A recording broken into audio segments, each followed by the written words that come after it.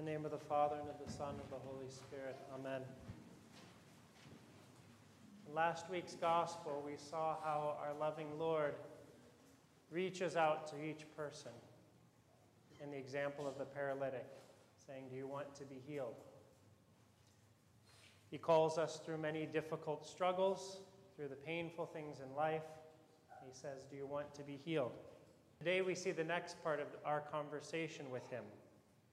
Do you want to be healed? Yes. Then what? Jesus' conversation with the Samaritan woman is one of the longest conversations recorded in any of the Gospels. So there's much that could be said about all the words that he offers to her and their interaction and how he gently leads her along. Photini, as we know, is the name of the Samaritan woman, went on to be quite an apostle, preaching Christ first to her own city so that all the people came out, and then went on to travel and eventually become a martyr for Christ with all of her family. She met Christ at Jacob's well. That well still exists to this day.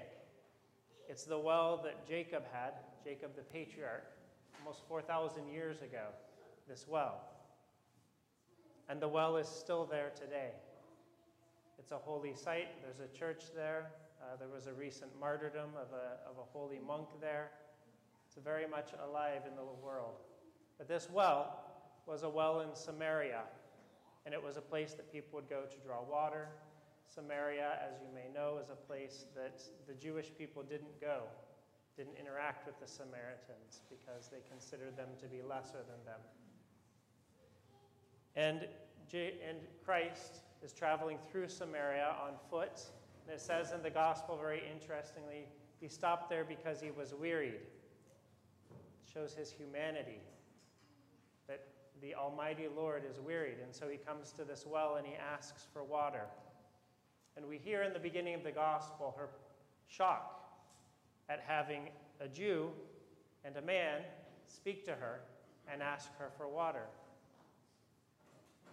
And the imagery within this story is very deep because a well is a source, it's a spring, it's a place where life comes out. And you can't really understand that quite the same way living in Oregon as you would living in the desert. How important a well is and how everything of life is centered around the source of water. And the places that don't have water have no life, or people can't live there. So this water is life-giving, and yet, as our Lord reveals, he is the source of living water. Because the water that we have is water for this life, he offers us water for eternal life. As he said, "The water I shall give him will become in him a spring of water welling up to eternal life."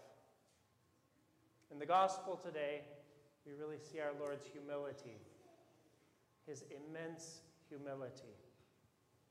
The creator of the universe is asking for a glass of water. It's hard to comprehend the profound humility of that moment. And perhaps if we hear the gospel again and again, year after year, we forget that he who is the source of life is asking for something to sustain his earthly life. He shows his humility by even going to Samaria.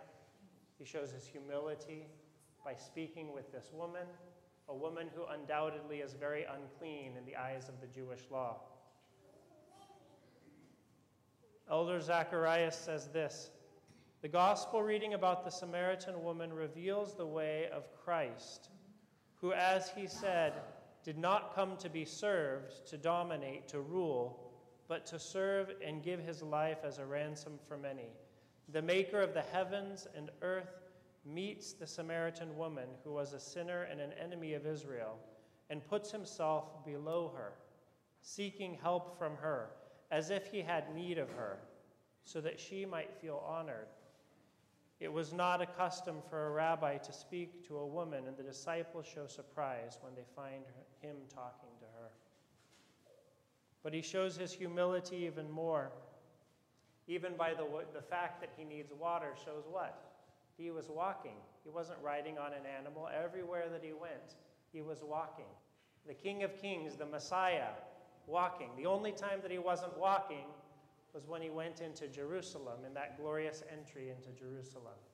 Otherwise, he's walking from here to there, wearying his earthly body, and yet he is our creator. So his humility is, I can't help but read this hymn. So this is from last night, and it reminds me of that hymn that we sing during Holy Week that really gets at the very heart of his humility. Finding the woman of Samaria by the well of Jacob, Jesus, who covered the earth with clouds, asked water of her. Oh, the wonder! He who rides on the cherubim converses with a woman who is a harlot. He who hung the earth upon the waters asks for water. He who pours out springs and pools of water seeks water, as he wishes truly to draw her who is hunted by the warlike foe, and to quench with the water of life the thirst of her who is aflame with her desires, as he alone is compassionate and loves mankind. Like that hymn that is sung when the cross is processing on Holy Thursday, the great mystery, the great paradox, which only can be explained by the humility of God. God, who is everything and is above us, has placed himself below us. We cannot comprehend this enough. We must continually to remember this. In our Lord's profound humility, his meekness, his lowliness, he transformed her. You see, she wasn't seeking healing. She was coming to get some water. She came to the well and was put off guard, was apprehensive, but Christ, in his deep humility, draws her along, converses with her, draws her in until she desires transformation. A woman who had 5 husbands and now was not even with a husband, was living in adultery, had no outward expression of a desire to change. In this moment, she's transformed and completely changed. And from that moment, she becomes like an apostle, rushing back to the town to tell everyone about this man who could be the Messiah. And how is she transformed? By Christ's humility. So back to that question of, do you want to be healed? The answer, yes. Our Lord answers that. He says, then take my yoke upon you and learn from me, for I am gentle and lowly in heart. This is how we are healed. We are healed through humility. And we're healed through humility because that is the way of Christ, but also because that is where we meet Christ. We meet him in the humility of himself. If you want to be healed, humility is the answer. And receiving the living water, we have to go down to the well. That word piyi, well, also means a spring. It's a source. And in the hymns, sometimes we don't see that play on words that's throughout all of the hymns around this weekend. That he is a well, he's a spring, he's the source of life. And this is where we must go to meet him, down into the well to meet our Lord in his humility, because he places himself lower than us. And this is how he drew the Samaritan woman to him, not by being above, but by being below her. The visitation with Fotini is a microcosm of our own life, because our Lord doesn't just meet Fotini there, he meets each and every one of us there. He comes to us in a lowly way, placing himself below us, saying, do you want to be healed? And in his descent, in his condescension to be lower, we too must descend to meet him. We must go there. Our ego says, no, I don't want to be healed. Our ego doesn't even hear our Lord asking us. And so all of our spiritual life is about cutting off the ego and entering into humility, because humility is a journey inward. It's a place where we see our sins and passions more clearly. This is what happened in the gospel. Again, we read the gospel and we don't think about the emotion that's going on within that. He says to her, yes, you don't have a husband. You had 5 husbands, and now the one you're living with is not your husband. Think about this. He just revealed that in front of her. Her sins were exposed. This is what happens to us as well. Our sins are exposed to us. What do we do then?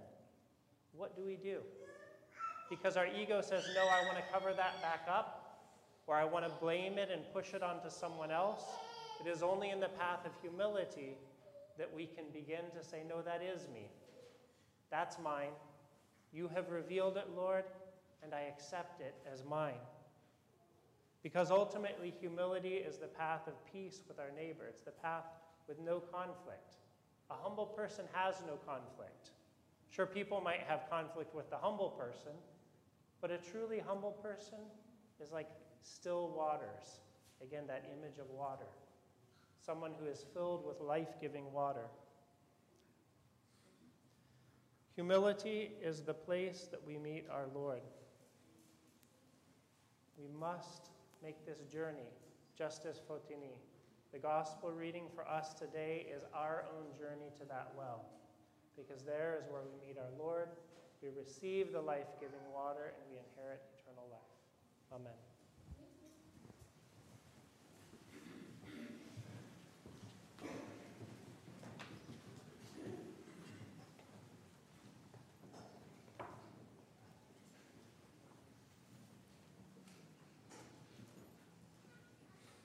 Let us all say